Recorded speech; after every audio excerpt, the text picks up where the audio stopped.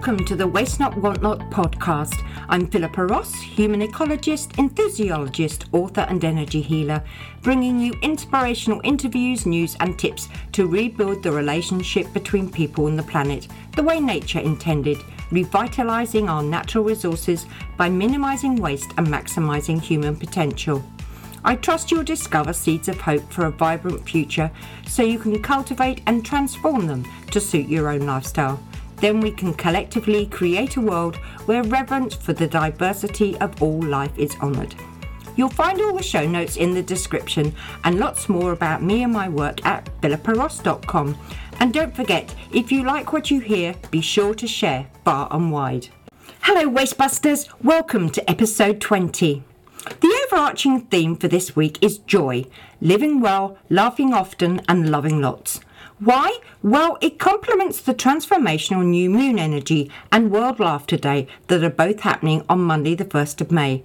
And my gorgeous guest this week, joyologist Pat Armistead, who intentionally evoked joy as part of her daily diet, giving her the strength to ride the tidal wave of grief that could quite easily have destroyed her will to live. Proving how important it is to keep our focus on what we want to create, cementing the saying, where your focus goes, energy flows. A magical, intangible source of power that'll help us through times of what appear to be insurmountable obstacles. Make sure you take some time out to bask in the energy of this new moon, set your intentions, tap into the well of the imaginative mind to conjure up a vision of what your soul really desires. I've already been feeling the vibes and had a major surge of inspiration to help transform my mentoring business so it aligns with the essence of who I am today. Then I can bring you a unique service to help reclaim your sovereignty and magnetize your potential. Watch this space to see what transpires. Another way to re-energize yourself is through the sense of smell, or olfaction as it's called. Receptors in the nose transmit signals to the limbic system that controls our memory and emotions. I'm attending a perfumery workshop tomorrow to create my own perfume and discover more about the power of smell for healing with Sarah Dwyer, who studied the ancient art of perfumery on her journey recovering from cancer. Well, you know how much I love penguins. Well, the little blue ones that we have here in New Zealand are having a hard time at the moment because the boulders where they make their nests are being removed to make way for the marina construction on Waiheke Island. Fortunately, the Protection Society Forest and Bird have applied to the High Court for a judicial review of the authority given to the Department of Conservation to Kennedy Point Marina Development to capture, handle and release the wee darlings because it's a total contradiction of the Wildlife Act that purports to protect native wildlife from disturbance that could cause significant harm. The upside is that the Conservation Minister has agreed to review the now 70-year-old Act. There's another construction story that's disrupting lives. This one highlights the hypocrisy of the government, the UN Cultural Agency, UNESCO, and the safari company in Tanzania. All want to evict more than 150,000 Maasai people so they can use the conservation area that's already a designated World Heritage Site for, wait for it, conservation. And get this, commercial hunting, because they say it's overpopulated and having a detrimental effect on the wildlife. All I can say to this is WTF. Are they insane? Since when did commercial hunting become a conservation practice? Never mind the total disregard for the indigenous tribes who have lived there for centuries, people who know how to live in harmony with nature and have a deep respect for the land. There's a link to a petition in the show notes. Now, while I'm on my soapbox, another thing that gets my goat is the length of time it takes to actually act on things. Take the UN Environmental Assembly meeting back in March, where 200 countries agreed to a plastics treaty.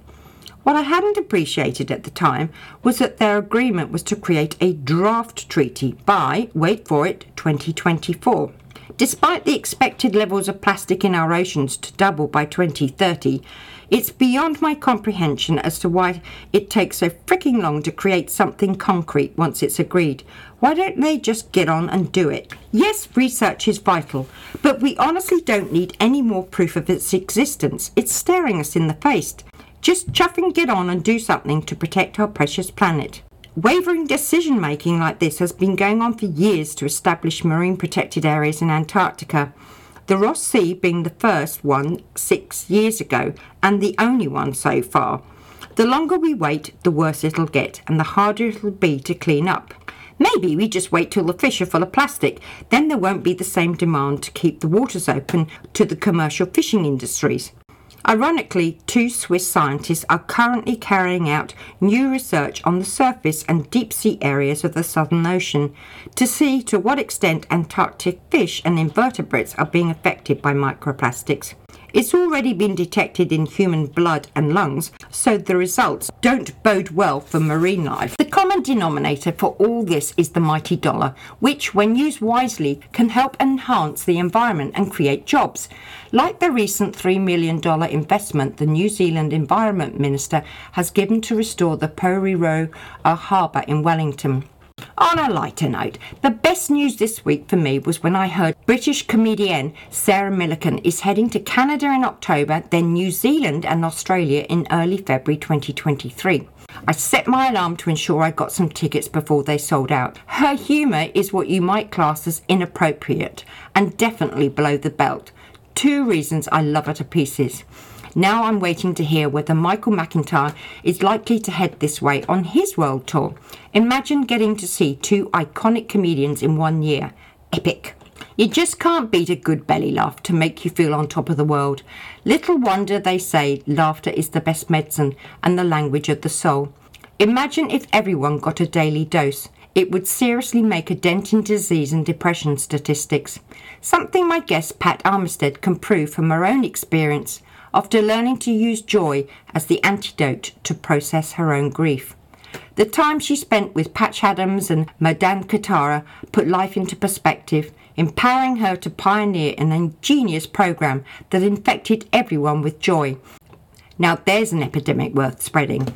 Welcome to the show, Pat. It's an absolute delight to have a fellow ologist in the midst, although you have been a joyologist since the year 2001, I believe. Yeah, way back then. Way back then. Now, we've known each other 16 years, but we'll enlighten the audience as to how our journey started there. What was your decision, and in what place were you for the role to actually evolve? One of the things that's become apparent to me in more recent times is I didn't learn about joy by studying joy. Yeah, I learned about joy through my experience of shame, grief, and embarrassment. I had 4 years of losses, some of which I probably have shared with you in the past. I lost my home, lost my business, relocated to New Zealand, owing $80,000, had 10 car accidents in the first 12 months or 18 months that I was there. None my fault, honest. And a range of other things. And then my partner of 20 years left with another woman. And that was the straw that broke the camel's back, really. I was in a really bad place. My doctor wanted to medicate me, and I said, no, help me deal with my grief. And she wasn't the answer. So I went looking for another GP, found Robin Kelly, whom you would know, and I went to a grieving seminar at Starship Hospital, the Children's Hospital in Auckland, and sat with 400 parents who had lost their children. And then probably 3 or 4 hours later, I had a conversation with a magician in South Australia who was inviting me to bring laughter yoga to New Zealand. And in that conversation, he had me laughing my head off, not because he was telling any jokes, but he was talking about laughter yoga. So that's the fun you're having when you're not really having fun. And in that conversation, there was a little lull, just that quiet moment. It's a comfortable space, right? Just that little pause. And I got a message, and the message was, oh, my God, we've got radiology, pathology, hematology, but no joyology. I'm going to be a joyologist. So there were none. The next 2 weeks, I was like a dog with a bone, not knowing, where am I going to bury this thing? How will I get started? And I came across, I did the course to be able to deliver laughter yoga, came back and approached a friend who had 2 rest homes and said, I have no idea what this will do, if anything, but I'd love to do a 3-month pilot. What do you think? So I did that 3-month to 29 residents and the staff. I went every day for half an hour. I didn't want to knock them out. And at the end of that 3 months, I declared them to be the world's first joyology department. Wow. After that, I knew it, as if I walk away, the good that's been done, because they had started to take Mickey out of each other. They had started to take the Mickey out of their infirmity, and they'd be going down the corridor on their walking frames, and they'd be using, some of the laughter yoga expressions and things as they passed each other in the corridor. And I thought, if I go away, it's just going to die away and fade off, as things do. Right. And so I approached the owner. I said, I'd like to do another program now, a 12-month program. And this is about identifying the signature strengths of the residents to the best that we can, and your staff, building a very customised activities program. So over that 12-month period, I believe I created the most extensive and varied activities program, certainly in New Zealand and maybe elsewhere. And, when I look back, we got lots of media and press because of what we were doing in the rest home. That whole thing eased me through my grief. Those 29 residents loved me. They never judged me.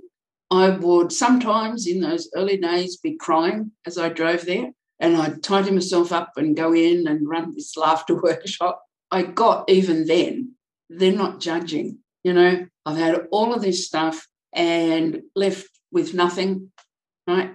Just like it's all gone. Everything I had is gone. And they don't care. And that was transformational for me. And they really showed me. There were 2 ladies who would wait at the door every morning, Joan and Christina, wow. And both deaf. And I would be approaching the door and you can hear them. They're going, oh, here she comes. I wonder what she's got on today. I wonder what hat she'll bring today. We just don't know, even in our worst moments, what we can create for others when we just step out. It was a remarkable period. And when my entire world had disappeared, they came in, right? My family hadn't spoken, still hasn't, for well over 35 years now. And yet here we were in having fun, but also in deep communion. We got to know each other. And the same with the staff. And when I did that 12-month program, the manager of the rest home said, please, to the owner, she said, please don't put Pat in a uniform. Let Pat come however she wants. Yeah. And let that flow. So I had freedom of expression, permission from a typically tight institution. And she had faith, even though neither of us knew where it was going to go.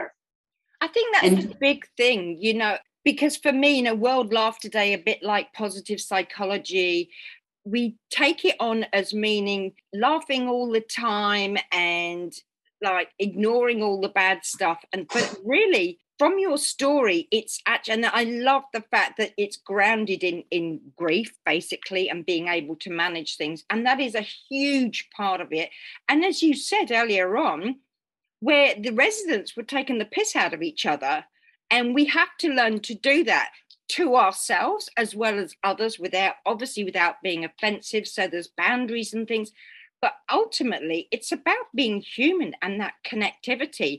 And as you were talking, although I know the majority of your story, I still get absolute chills. There was no expectation. There was being open to exploring things and how healing it can be to be grounded and share. And as you say, turn up having cried yourself, to laugh. I always purport, laughter is the best medicine, because we met in 2006 at the Humour in Business Awards that you created. And again, I always thought that was such an amazing thing, because I'd only been in New Zealand a couple of years. And particularly as an English woman, they're very staunch and constrained in the way they do things. And one does things professionally.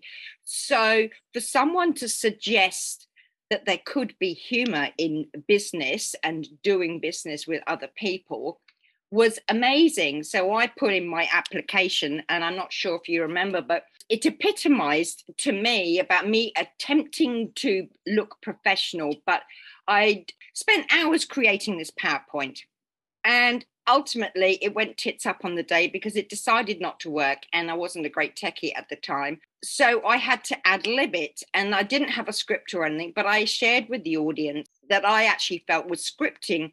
It was very constraining, a bit like having sex with a condom. And this woman in front of me just burst out laughing, nearly wet herself.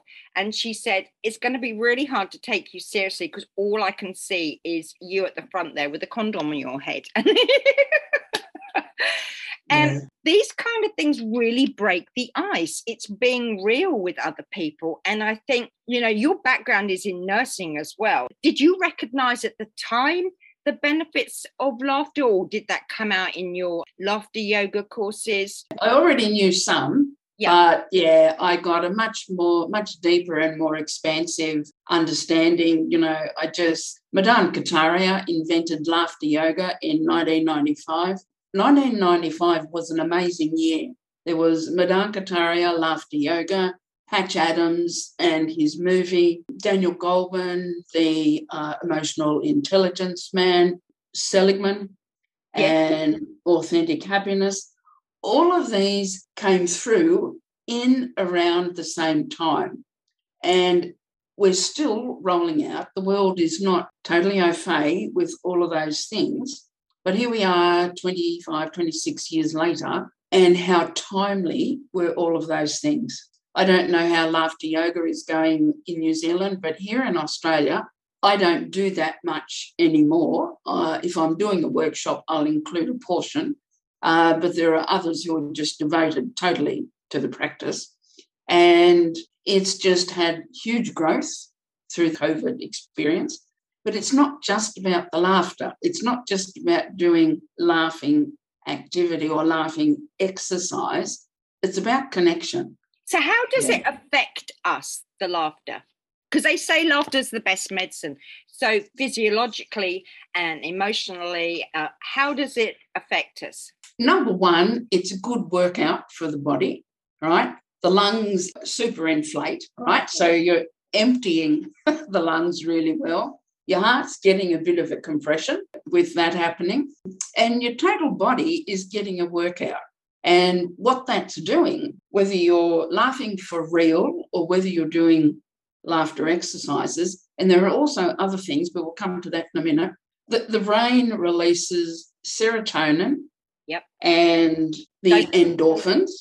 And, you know, we get that incredible feel-good effect. You might remember many years ago, Candace Pert's molecules of emotion. She was the first scientist to really explore what happens when you're in different moods, what happens when you're in different emotions on the body. So she did extensive research that explores why you feel the way you feel. And it's very significant. You know, her work was landmark. In a man's world, what she proposed and then researched was, how do our thoughts and emotions affect our health?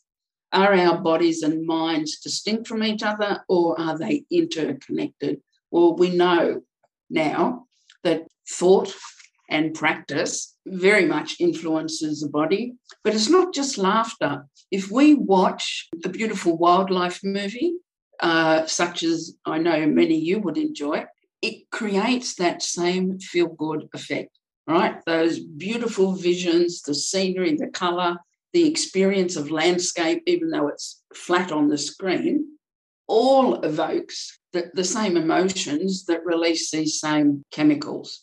So, you know, the degree to which we place ourselves in positions where our environment pleases us, right? Even if we're moving through difficult times, like the last 2 years, we've been very limited.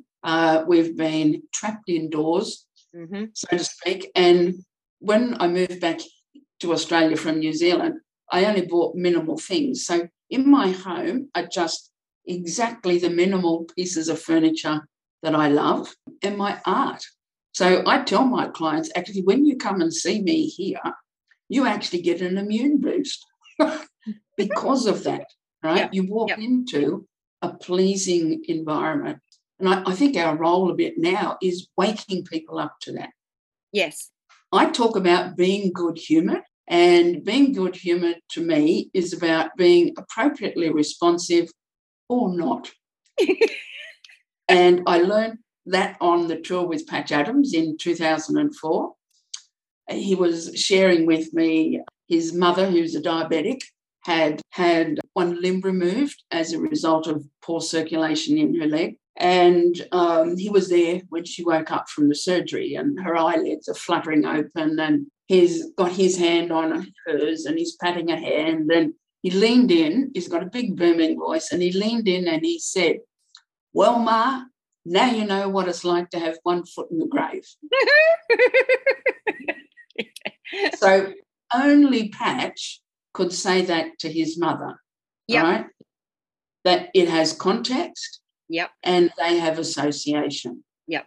And to do that, we so need to be present. You know, and have that connection that you were talking about earlier, because I know, that you can gauge when it is to do that inappropriate line or whatever you deliver. Sometimes I do put my foot in my mouth and it is not appropriate. But 9 times out of 10, you do gauge it because you've created that connection with someone. There's trust, there's boundaries and things like that. And it's not going to be offensive. So you wouldn't go up to say that to someone you didn't know, but he had that bond with his mother. I'm just going to step back there because you just nonchalantly said your trip with Patch Adams in 2004. How did you get to go on this? I mean, obviously your interest in laughter, and from the laughter yoga, you came across Patch. Did you know of him beforehand, and what inspired you to be a part of his tour? Yep, I did know of him and admired him and his work. But I met an elderly lady who had toured with Patch. We met online and met up for a coffee in the real world. She showed me photos from her trip through Russia's orphanages. And there was one photo in particular of a little boy with bilateral hair lip and cleft palate. And he was about 6, and he was being bathed in a bowl by 2 American nurses who had come out to special him for 6 months. There was no chance at that time that this boy would have the corrective surgery. And when I looked, I mean, I get goosebumps now telling you, when I looked at that photo and I thought about New Zealand or Australia, by the time that child went to school, they would have had perhaps several corrective surgeries, and they would look perfectly normal and be normal, and off they would go to live their lives. And I just got the polar opposites of our abundance. So it was that. I went home from that conversation with her, and I searched for about 24 hours asking people, what's his phone number? What's his phone number? Finally got it, and I rang and said I'd like to go on a tour. And this is significant. He said to me, "Don't come because of me, Pat. Come because you wish to find and express your clown self. Come because you'd like to experience for yourself the true disparity between rich and poor. And come because you'd like to make at least one Russian friend." Wow. And so I fundraised for a year. The trip was $10,000 plus airfares, so fairly hefty. And here's the thing about goodwill and leaving behind you a trail. The first couple of years, like when I was doing those pilot programs and developing what's joyology really going to be, I gave many talks to inter-aged care, people with muscular dystrophy, people with arthritis, all manner of chronic painful conditions. I probably gave 200 over a couple of years. Those people, pensioners, sent me in the mail $5 and $10.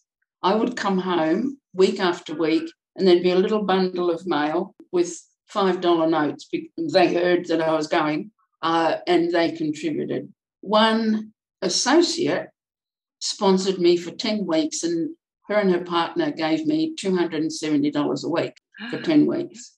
Wow. That was their contribution. So sometimes we can think the path is enormous. Yep.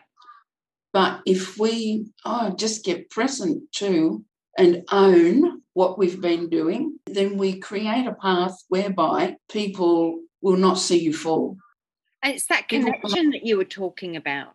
So important. Sowing those seeds and freely giving of yourself. And as you said, you don't realise the little shifts, that smile that you give out or the time that you give to somebody, what impact it has on them. And the gratitude comes back to you. And the world opens to you because it is a part of your destiny, really. Yes. While I was doing those pilots, one day I got into bed with an elderly lady there. I had always threatened her, I'm going to come and get into bed with you one day, and she poo-pooed me. She was 93. So I arrived in my little Miss Naughty pyjamas, a wool wig, freckles, teddy bear dressing gown and slippers, and said, move over. And I'd already prearranged what happened that day. So I said to her, so what do you fancy for breakfast? I said, and she said, oh, well, we have porridge. And I said, well, not today. And I rang the bell and ordered bacon and eggs for 2, which I'd already organised.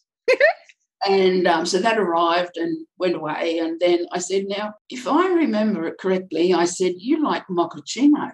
Oh, we'd never get that here. I said, we do today. And I rang the bell and 2 mochaccino. And so the day progressed till about 10 o'clock, and the staff had had enough by then. Number one, no idea, was I allowed to be in bed with Goldie?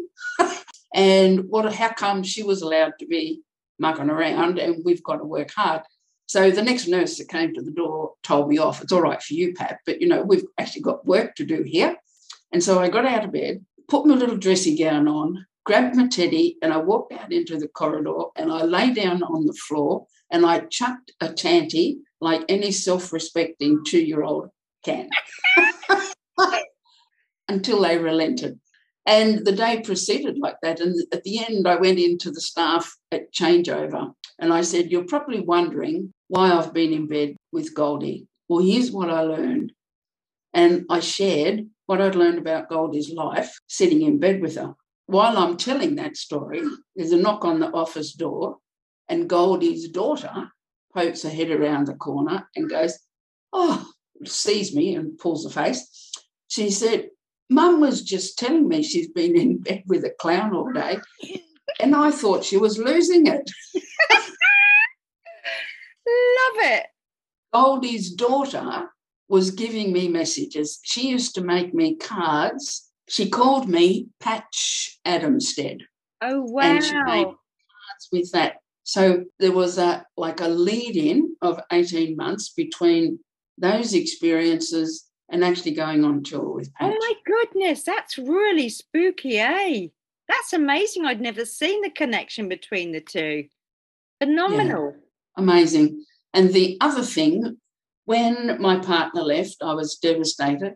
And about 3 months later, I woke up one morning and I'd lost the pigment out of my skin up to the elbows, gone white overnight, and I had a butterfly shape on my chest. So I look in the mirror and I'm like, oh, my God. And I remembered in the movie Patch Adams, when Patch's girlfriend is shot and killed, he takes a battered old briefcase and goes and looks out over where he's going to build Gesundheit.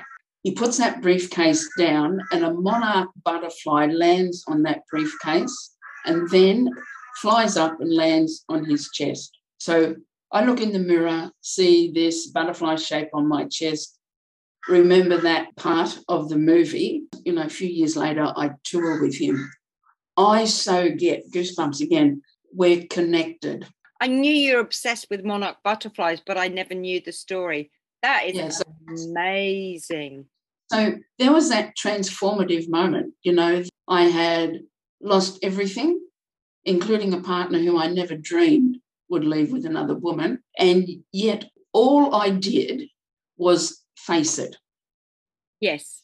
And in going to it, it disappears. It transforms. I think that's the important message insofar as managing life and the bad times is that energy, because it is all energy, that energy changes shape because of what you're creating with your mind, with your with the thoughts and the feelings and your environment. It doesn't get pushed down. Yes, there will always be an essence of it within us, but it tends to be the mind that we can expand it. But by transforming it through experiences, it really changes things and allows us to move on, as opposed to pushing it down and something arises and it then erupts and we've got double the shit to deal with, basically. Hey. When I was doing that first pilot, the owner allowed me to bring in a psychologist who was a rhythm therapist. So she was very expensive, and I was surprised that she said yes, but she came, and she came for 10 weeks. So once a week for 10 weeks, they had an hour's experience of drumming and other music. There was one lady there who was in her early 60s, burnt out alcoholic, kind of had 2 neurons left, and they rarely met. She could feed herself but needed to be reminded, there's your knife and fork, have your dinner. And she and I got on well. She also suffered anxiety attacks from time to time.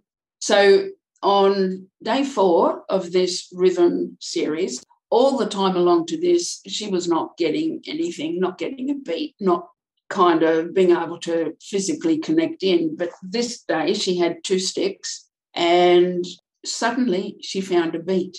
Well, her face lit up like Christmas. She was just doing this beat, right? A repetitive rhythm. At the end of that workshop, she came to me, and this is one of the longest sentences she's ever said. She said, I need to ring my husband on Waiheke Island. And I'm like, whoa, okay.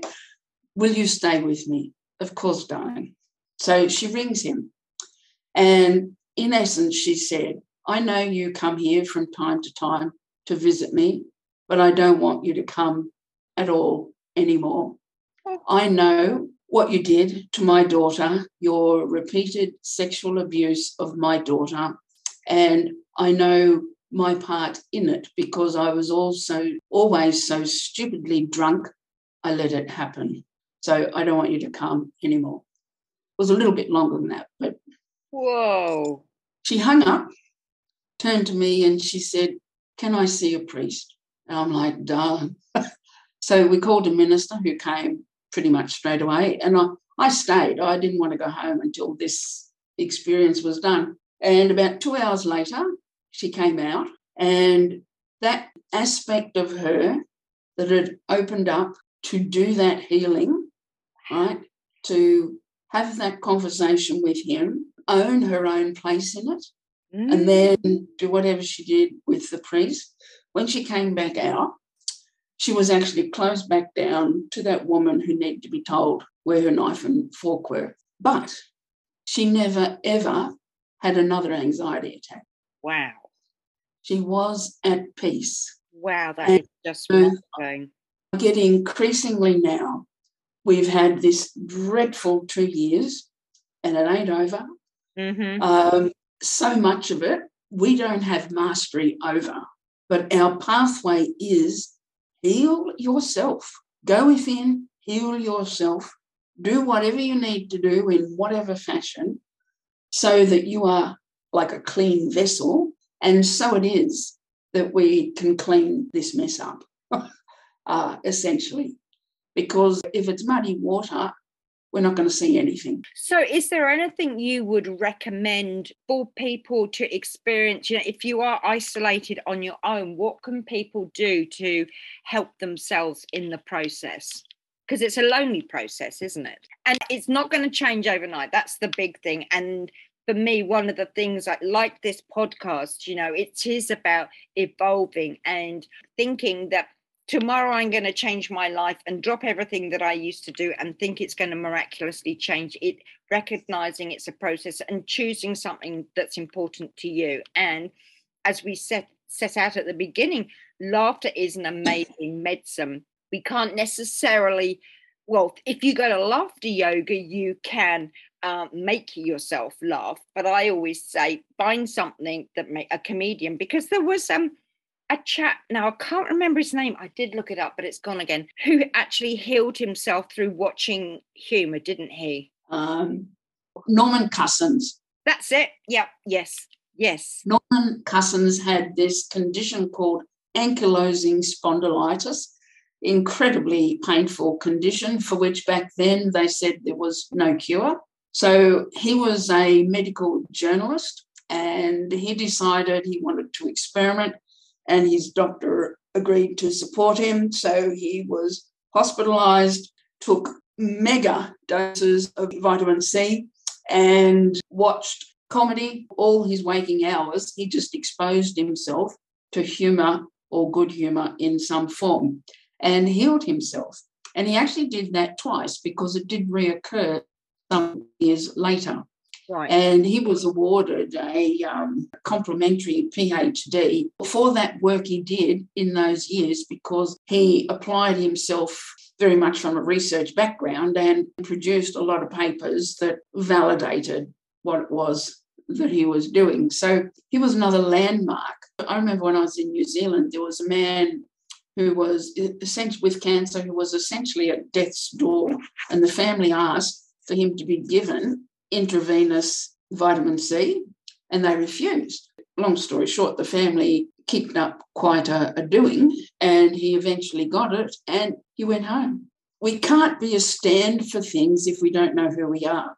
So my experience through the lockdowns, I live alone. I'm an extrovert, right? I don't like, I'm not a good space. So I just knew I have two peak moments in my life. One is when I speak and the lights go on for someone in the room. And the other is when I paint or create. And then I don't need anybody. So that's not going to be everyone's peak moments, but I invite the audience to consider, what are yours? Find two, because we need the contrast. Yep. You know, so I found myself online. I created a new podcast called Take a Break, and I just fed into that all manner of positive psychology, you know, dealing with grief, dealing with loneliness, dealing with loss, illness, etc. So here I was delivering into that. And even though I only had, you know, faces in windows, it provided that platform. I just committed, I need to paint 1 or 2 hours a day. As I did, the first major piece that I painted was demonstrating the level of discord in the brain. It started out as maybe I'll make a mandala, but it wasn't a mandala in the end. It was like, this is it. This is the discord and the disconnect, the mess that's going on in our brains at this moment as we face this turmoil. Wow. This is it. This is the what's that word? Combobulation. You love that word, yeah. That reflects the what you were saying earlier about their expectation. We can go in with ideas, but we really need to learn to let go and allow. Well, when you're in the midst of it, you can go with an idea, but allow it to progress how it should be. Hey, yeah. The next piece was a piece I pretty much painted out of the tube. All right, it had 17 layers. I just got the tube of paint, different colours. It's all beautiful, bright colours. Some I used a scraper and created, you know, scrape bits, and others I just left there as a big doodle. It's one of the best paintings I've ever done. 17 layers. And so it's like I couldn't have accessed that without, because that I didn't even think about either. I just let it happen. Yep. But I couldn't have accessed that if I hadn't looked at the messy bit that was in my brain, because it was my brain as well, you know. I couldn't have created it if I didn't have a level of that. So putting that on the page, and it's like journaling. When you journal and express how you're feeling, put it on the page, you've tidied the mind. Yes. You know, it's like tidying your desk. So, and then the next piece, so there were 3 that happened. I called it Rising Consciousness, and it's 2 heads cut out like jigsaw-y, and they're coming together up the canvas to meet at the top. So it's like unity consciousness, that rising up. And again, I just saw it's like we can't get there unless we do the work. And how do we do that? We are having the most genial conversation. We don't hear that word genial much, but you don't have to be laughing your head off to be in good spirits. No, yeah. I bet if we could measure both our pathologies at the moment, we would find raised levels. Yep. And it'll continue for several hours afterwards. Yeah. By merit of the level of trust, the connection, we're both interested in each other, and you are present to me. Yes, that is a biggie. Yes, definitely. So important. Yeah. And this is one thing I love about the podcast, because I'm getting to meet some fascinating, it's a bit of self-indulgence, the whole process. Like you, when you started your podcast over COVID, for me, it was about reaching a bigger audience and sharing my message, but it was also about bringing together many aspects of myself.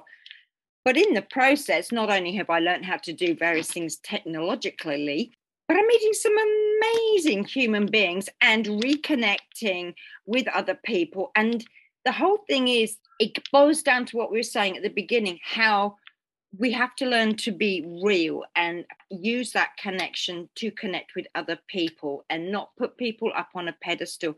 Everybody has a story to share. And there are aspects of ourselves that we can't necessarily see because we're bogged down in some kind of sadness, grief, or whatever. But it's really bringing to light the beautiful parts of ourselves. And they are so very, very simple. And it's walking through that. And, if you are on your own, you're feeling it. It's really to look back and find that essence of joy and just sit in it for 4 or 5 minutes. Go and sit out in nature. Watch a piece of grass move. Watch the trees, the leaves. Listen if you can and see. I did yoga with a beautiful soul that she hadn't taught for 9 years. And when she started up again, I got so excited because I really find her voice sits beautifully and I can go to a much deeper place. And one of the exercises is the listening outside and bringing it closer, and how many other things you hear. It's all our senses and expanding that. We are so much more than we give ourselves credit for. We create a role for ourselves. Like you said, you were a joyologist, but underneath that was an expansion of yourself. It was a door was opening for you to experience something, to really express the ultimate part of yourself and who you are. And like you say, it is the joyology. For me, it was enthusiologist. I'm an eternal optimist. And I called myself that before I'd even heard of your own name. So it was lovely, the connection that we actually later created. And I think really it's just to simplify things. And although tomorrow is World Laughter Day, it's having that ability to laugh at yourself for all the fuck ups and faux pas that you've experienced. They've actually a beautiful part of who you are and have allowed you to grow. You've reminded me, I think it was Deepak Chopra wrote a book called Why Is God Laughing? Oh, okay. Not heard that one. And the subtitle is Because He Gets the Joke. A good one, yeah. The joke of our humanity, where we go and how we behave and what we do when we're not connected and we're in this disconnect place. And if we could see how disconnected we are at times, we'd change in an instant, but we often can't see it. So for me, a big part of what I'm doing is I want to shift perception. So I dare to be inappropriate sometimes, knowing this will get the bristles up or whatever. But I pre-frame it so they know it's coming. Especially in the business context. I show the photos of that day in bed with the elderly lady when I do business presentations, and I tell them, you've got to get into bed with your customers. You've got to find out what makes people tick. And if they remember nothing else from that presentation, it would be that. Yeah, absolutely. Because a business is a business and you can create whatever you want. But ultimately, it's all about the connection that you make to someone. And myself as a mentor, it's detaching yourself to the point where if somebody doesn't connect with me, I don't take it personally. We're not on the same vibration, and that is fine. But equally, and we have to learn to accept that we don't like everybody and not everybody likes us, and just to let it go. But as you say, it's treating within business, treating everyone as a human being, being present with them and listening as to what their strengths are and how they can contribute. It's all a thread, isn't it? It's how we can pull it all together and make something so much bigger. And so my guest last week was David Martin. And the thing that he talked about was the covalence, and how two different entities are the essence of who they are. And when they come together, they create something that they couldn't do on their own. And this really rolls beautifully off the back of it. I mean, you were there with me when we watched Future Dreaming, so you know exactly what I'm talking about. It's phenomenal. And it's so bloody simple, because we make life so complicated, don't we? As the joyologist, I am no different to how I have ever been. What I achieved was conscious awareness. When I first started nursing, first man I ever bed bathed was a man by the name of Bob Hall. A construction crane had fallen on him. He was literally flattened, 35 broken bones. They said he's not going to live. 4 hours later, he's still alive in casualty, and they risked taking him to theatre, knowing he could die on the table. So Bob didn't die on the table. And as they're trolling him back to recovery, the conversation changed, and they said, well, poor beggar, he'll probably be a vegetable. So Bob woke up in recovery and revealed indeed he wasn't a vegetable. And so the conversation changed again, and they said, well, poor beggar, he'll never walk. Bob Hall walked on 2 sticks to my graduation ceremony, stood up the back of the room, and when the ceremony proper was done, he said, I've actually got something I'd like to say. So, and I'm really trembling in my boots now because I've got an idea what it is. And he came forward and he had this big scroll, it's about 3 feet long, and he read out all the tricks and pranks that I'd played on him over the years. Some of them not very nice. I got into trouble with matron often. And every now and again, my mother's sitting in the front row and she went, oh, Patricia, you didn't.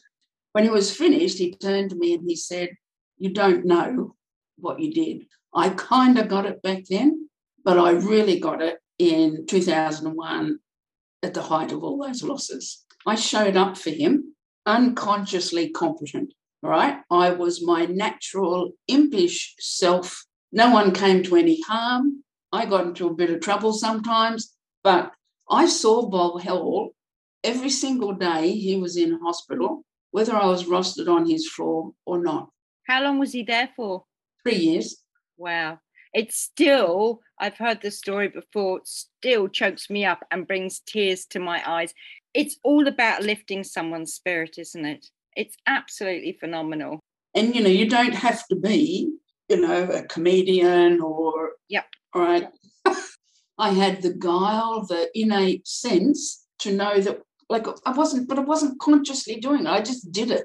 Like, I didn't plan it. That's a huge part of it, is actually not to think too much about what we're doing, because we take life too seriously, and just get on and do it. And better to have done than to not have done, and to realise that it was inappropriate or whatever it happened to be, kind of thing. You know, if you make a mistake, it really doesn't matter. Just learn from it and move on, sort of thing. But it is all ultimately about that human connection to ourselves and sharing that with other people.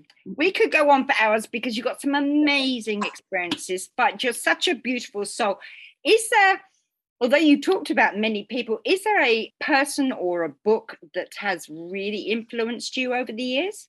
The book is Authentic Happiness. This is Martin Seligman. All of these psychologists worked for many years to try and create positive psychology. Yeah. It was a big job. And at the early point, one of his colleagues said to Martin Seligman, this is really boring, Marty. You have to put some intellectual backbone into this. So I'm going to read from his book. 2 weeks later, I glimpsed what the backbone might be while weeding in the garden with my 5-year-old daughter, Nikki. I have to confess, even though I've written a book and many articles about children, I'm actually not very good with them. I am goal-oriented and time-urgent. When I'm weeding in the garden, I'm weeding. Nikki, however, was throwing weeds in the air, dancing and singing. Since she was distracting me, I yelled at her and she walked away. Within a few minutes, though, she was back saying, "Daddy, I want to talk to you." "Yes, Nikki." "Daddy, do you remember before my 5th birthday, from when I was 3 until I was 5, I was a whiner. I whined every day. On my 5th birthday, I decided I wasn't going to whine anymore. That was the hardest thing that I've ever done. So if I can stop whining, you can stop being a grouch." Wow, that is profound. Absolutely. So that was the epiphany for him. He writes, "In terms of my own life, Nikki hit the nail right on the head. I was a grouch." Right? Here's the guru of positive psychology owning that he's a grouch. Yeah. Awesome. I had spent 50 years enduring mostly wet weather in my soul, and the last 10 years as a walking nimbus cloud in a household radiant with sunshine. In that moment, I resolved to change. And he goes on to talk about the kickoff for his role was to nurture that precocious strength. Brilliant. Yeah. Bring out the inner child, hey? Reflects everything we've been talking about, not taking life so seriously, with that goal-orientated thing. It's about collaboration. So do you have a favourite quote at all? I do. It's from Anthony Robbins. So okay. I don't know all of these off by heart. It's on the first page of Dreams of Destiny. We all have dreams. We all want to believe deep down in our souls that we have a special gift, that we can make a difference, that we can touch others in a special way, and that we can make the world a better place. At one time in our lives, we all had a vision for the quality of life that we desire and deserve.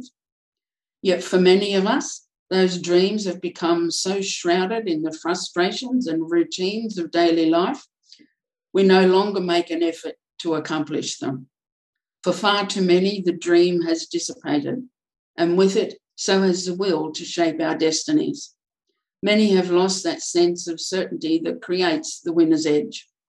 My life's quest has been to restore the dream and make it real, to get each of us to remember and use the unlimited power that lies sleeping within us. Dream big, laugh often, hey. Fantastic, fantastic. So when you are in a funk, how do you re-energize yourself? I don't know if you ever saw me doing an improvised routine to Celine Dion's song, "I Am Alive." No. So each morning I play that song, "I Am Alive," right? When I'm doing a performance, speaking like live, I act it out and I do it without being introduced. So the MC will say, "I have a surprise for you." I come from behind my banner, they start the music and I do my thing. The audience are going, "What the?" And the MC then reads exactly what I've given them as introduction. And the first line is, "It's hard to believe there was a day when Pat Armistead was not glad to be alive." So we are not just positive. The importance of having the polar opposites because one shines light on the other. And I've been doing that for years. I had an acting coach help me do that improvised routine polished. I used to be able to do it backwards. I don't know if I could now. I just relied on my body language. One woman said to me, when you did the beating heart thing in that particular part, I burst into tears. We lose track of our power. Was I scared to do that improv routine? You bet. First time I was terrified. What if they don't like it? What if they don't get it?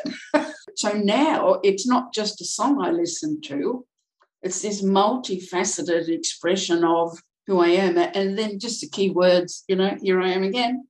Today's here and I'm alive. One of the things that came through was there can be tears of joy. Laughter and happiness is not just about smiling and giggling and things like that. It hits the nail on the head, like as you were saying, that woman expressing the heart. And ultimately what it is, it's that we've made a connection to ourselves and to what that other person, and it's resonating with us and it helps us to blossom. So to round things off, if I was your fairy godmother, not that you probably need one because you'd be able to create it all yourself, is there one thing that you would like to change in the world? And if so, what would it be and why? All through high school, I excelled at art and English. When I left school, I wanted to be an artist, but my mother told me to get a proper job. Your art's lovely, dear, but I think you should get a proper job. And so it was that I ended up nursing. Then I was in advertising. But now I see I have learned how to harness my compassionate and creative self to bring joy. So I have a few sayings that have accrued over this last 20 years, but I say to the audience all the time, if you take away nothing else from this presentation, you are here to bring joy, not just into your own life, but into the lives of others.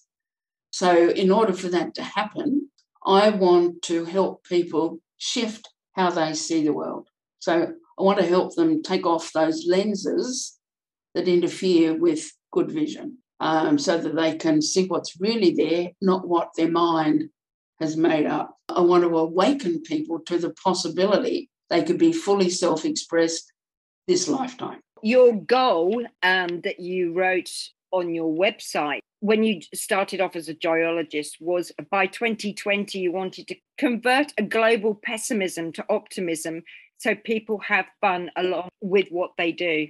So, you know, it is the essence of who you are. We're talking, 21 years ago. It's still there. You've done it and you will continue to create it until such time as you transpire and evolve into something else where you undoubtedly influence people from another world. So I would like to honour you, Pat, for your mega contribution to life, to people's lives up until this point, and undoubtedly will happen for many, many more. And thank you so much for joining me today. Bless you. Oh, it's been an absolute delight. Thank you so much. Take care. Bye.